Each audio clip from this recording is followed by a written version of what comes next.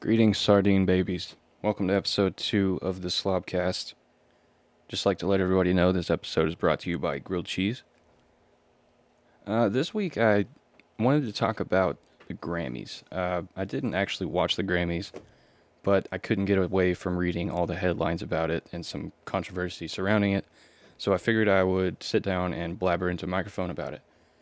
And I just want to say first off, as I was kind of doing some reading about this, you can pop in just the search term Grammys controversy into Google Trends, and you can see an uptick every February, to where people are all upset about something that happened at the Grammys, and it's kind of a brilliant marketing strategy, I guess. I mean, I don't know if it's intended as that, but it works because obviously, I mean, I wouldn't be talking about the Grammys if it weren't for all of this controversy.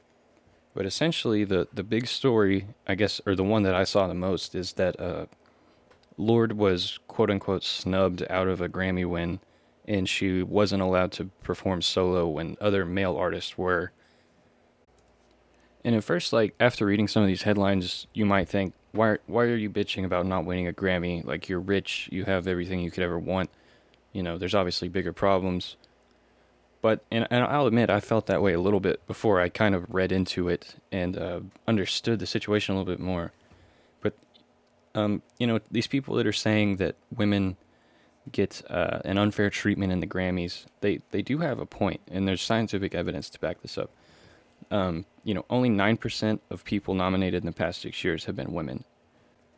And so that kind of piqued my interest. So I found a report done by USC, I believe, and I'll link the actual report. I think it's a PDF. I'll link that in the show notes. The report is titled Inclusion in the Recording Studio. It's from Professor Stacy L. Smith and the USC Annenberg Inclusion Initiative. It's pretty interesting stuff. If you like hard data, or this sounds interesting to you, like I said, link to that PDF will be in the show notes. But I thought I would go ahead and just kind of tell you some of the statistics that are in here, because it's definitely interesting. So if you're wondering, is there a difference in the amount of male to female artists? And the answer is yes, there's a vast difference.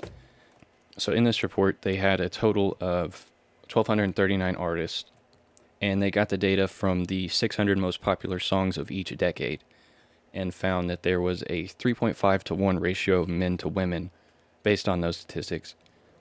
And even further, they broke it down by year, and you can see that on average 12.3% of songwriters are women, which is actually on an uptrend up until 2017, which means that of their data, 87.7% of songwriters were male on average. And so you might be thinking to yourself, well, if there's an average of 12.3% of women that are songwriters and an average of 9% of women that are winning Grammys, it's really not that heavily skewed against women. It's not like the Grammys are this patriarchal driven system to sort of bash down women. That being said, the chairman of the Recording Academy, his name is Neil Portnow, was quoted as saying that women artists need to step up, which obviously immediately he had to issue an apology for and retract his statement. But it highlights a sort of attitude that women are just these whiny, sort of incapable people, and I don't think that that's true. Now, I mean, when you talk about the Grammys, it has a lot of problems on its own. I mean, if you're making music to try to win a Grammy, then your music's gonna suck regardless. I mean, I hate to tell you. I mean, since when have the Grammys ever been about who writes the best music? It's hard to say what's the best music because it's obviously subjective. But if anything, it's just a popularity contest where it's like, who can write the most catchy, repetitive song with a team of writers and sell 1 million copies of it. And then you expect these old grumpy people to kind of pick and choose who's like the cream of the crop, per se. I mean, that's how you get Bruno Mars winning however fucking many Grammys that he just won, which I'll get into a little bit later. But reading these statistics from this report make me wonder, why is it that women are just less likely to be musicians or artists, producers, songwriters, you name it?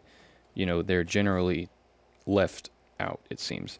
And I don't know if that's because there's not as many women that feel like they can pursue a career like that. It's interesting to think about, because obviously in a perfect world, you would have maybe a 50-50 ratio of men to women who are artists, because we all have brains in our head. We all have this desire to create things in one form or another.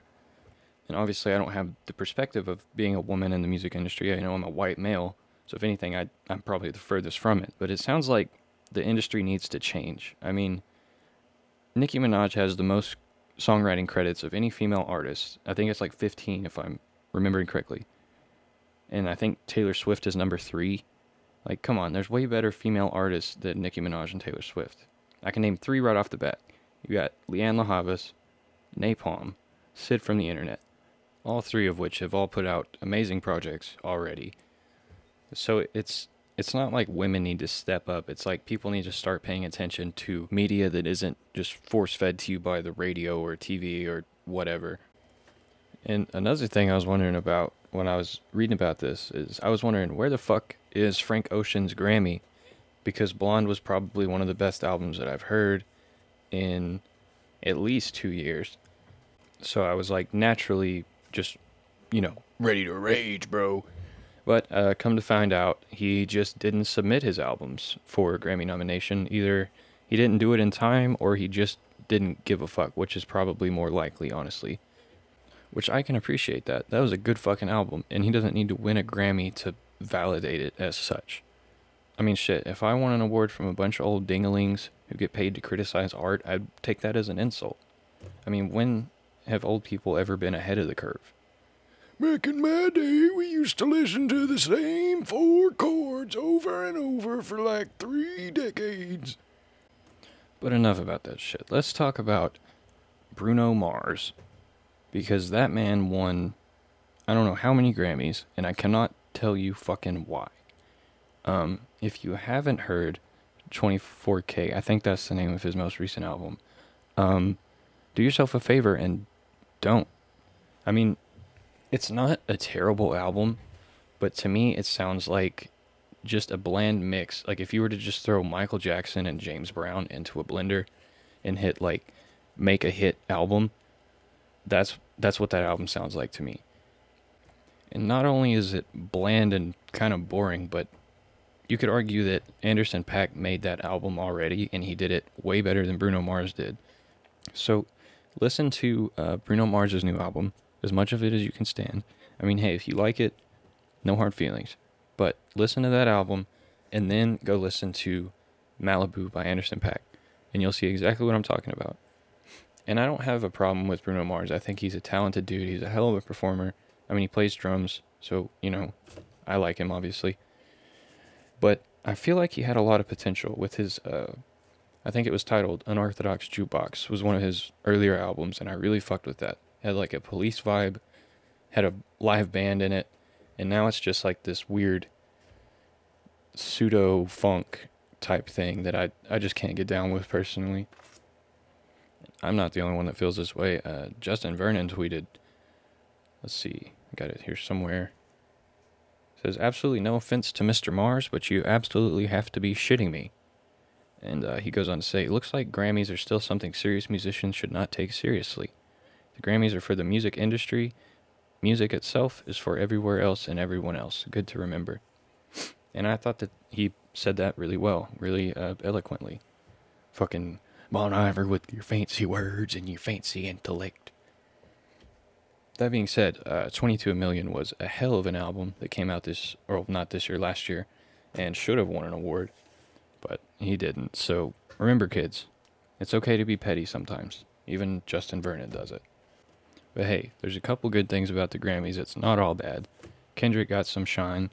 That was good. He also won 4 awards, I think. Let's see here. I got it somewhere. Yeah, he won Best Rap Album for Damn, obviously. He won Best Rap Song for Humble, Best Rap Performance for Humble, and Best Rap and Sung Collaboration for the Loyalty track he did with Rihanna. So there's at least one thing that I can agree with on the Grammys. Another thing that I saw while I was reading about this is James Corden, which if you know me, you know that I don't like James Corden. I think he's the tapioca pudding of late night hosts. But he did something that changed my opinion on him. He was giving out consolation puppies to people who didn't win Grammys, and I fuck with that. Because what's better than a fucking consolation puppy? Because I'm just going to keep it 100 with you guys. If I were to get awarded with a puppy every time I failed at something, I would hit rock bottom almost immediately because I really like puppies. Anyway, who needs Grammys? What do you even do with a Grammy? I don't want to know, actually. That shit's kind of phallic looking, and celebrities are weirdos. So, you know what? I said, fuck it. I'm starting my own goddamn award show. We're doing this shit right. It's the first ever Slobbys, motherfucker. We're keeping it simple, none of that extra shit. I'm just going to list off my favorite albums of 2017.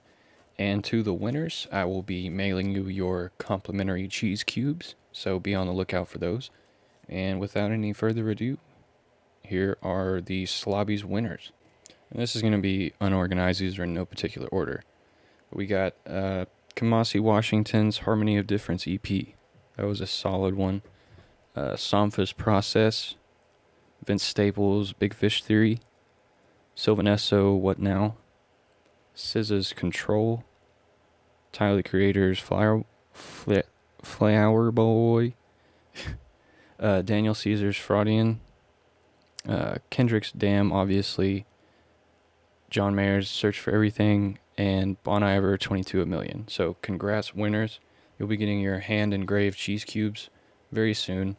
As soon as I can get UPS to insure them, because it's very expensive to mail a sort of thing like that. Don't get me fucking started on cheese logistics. I don't want to go there right now. I'm in a good place. But anyway, hey, if you don't like an award show or the way they do things, do what I do and don't watch it. If you have to know who's winning, Google that shit.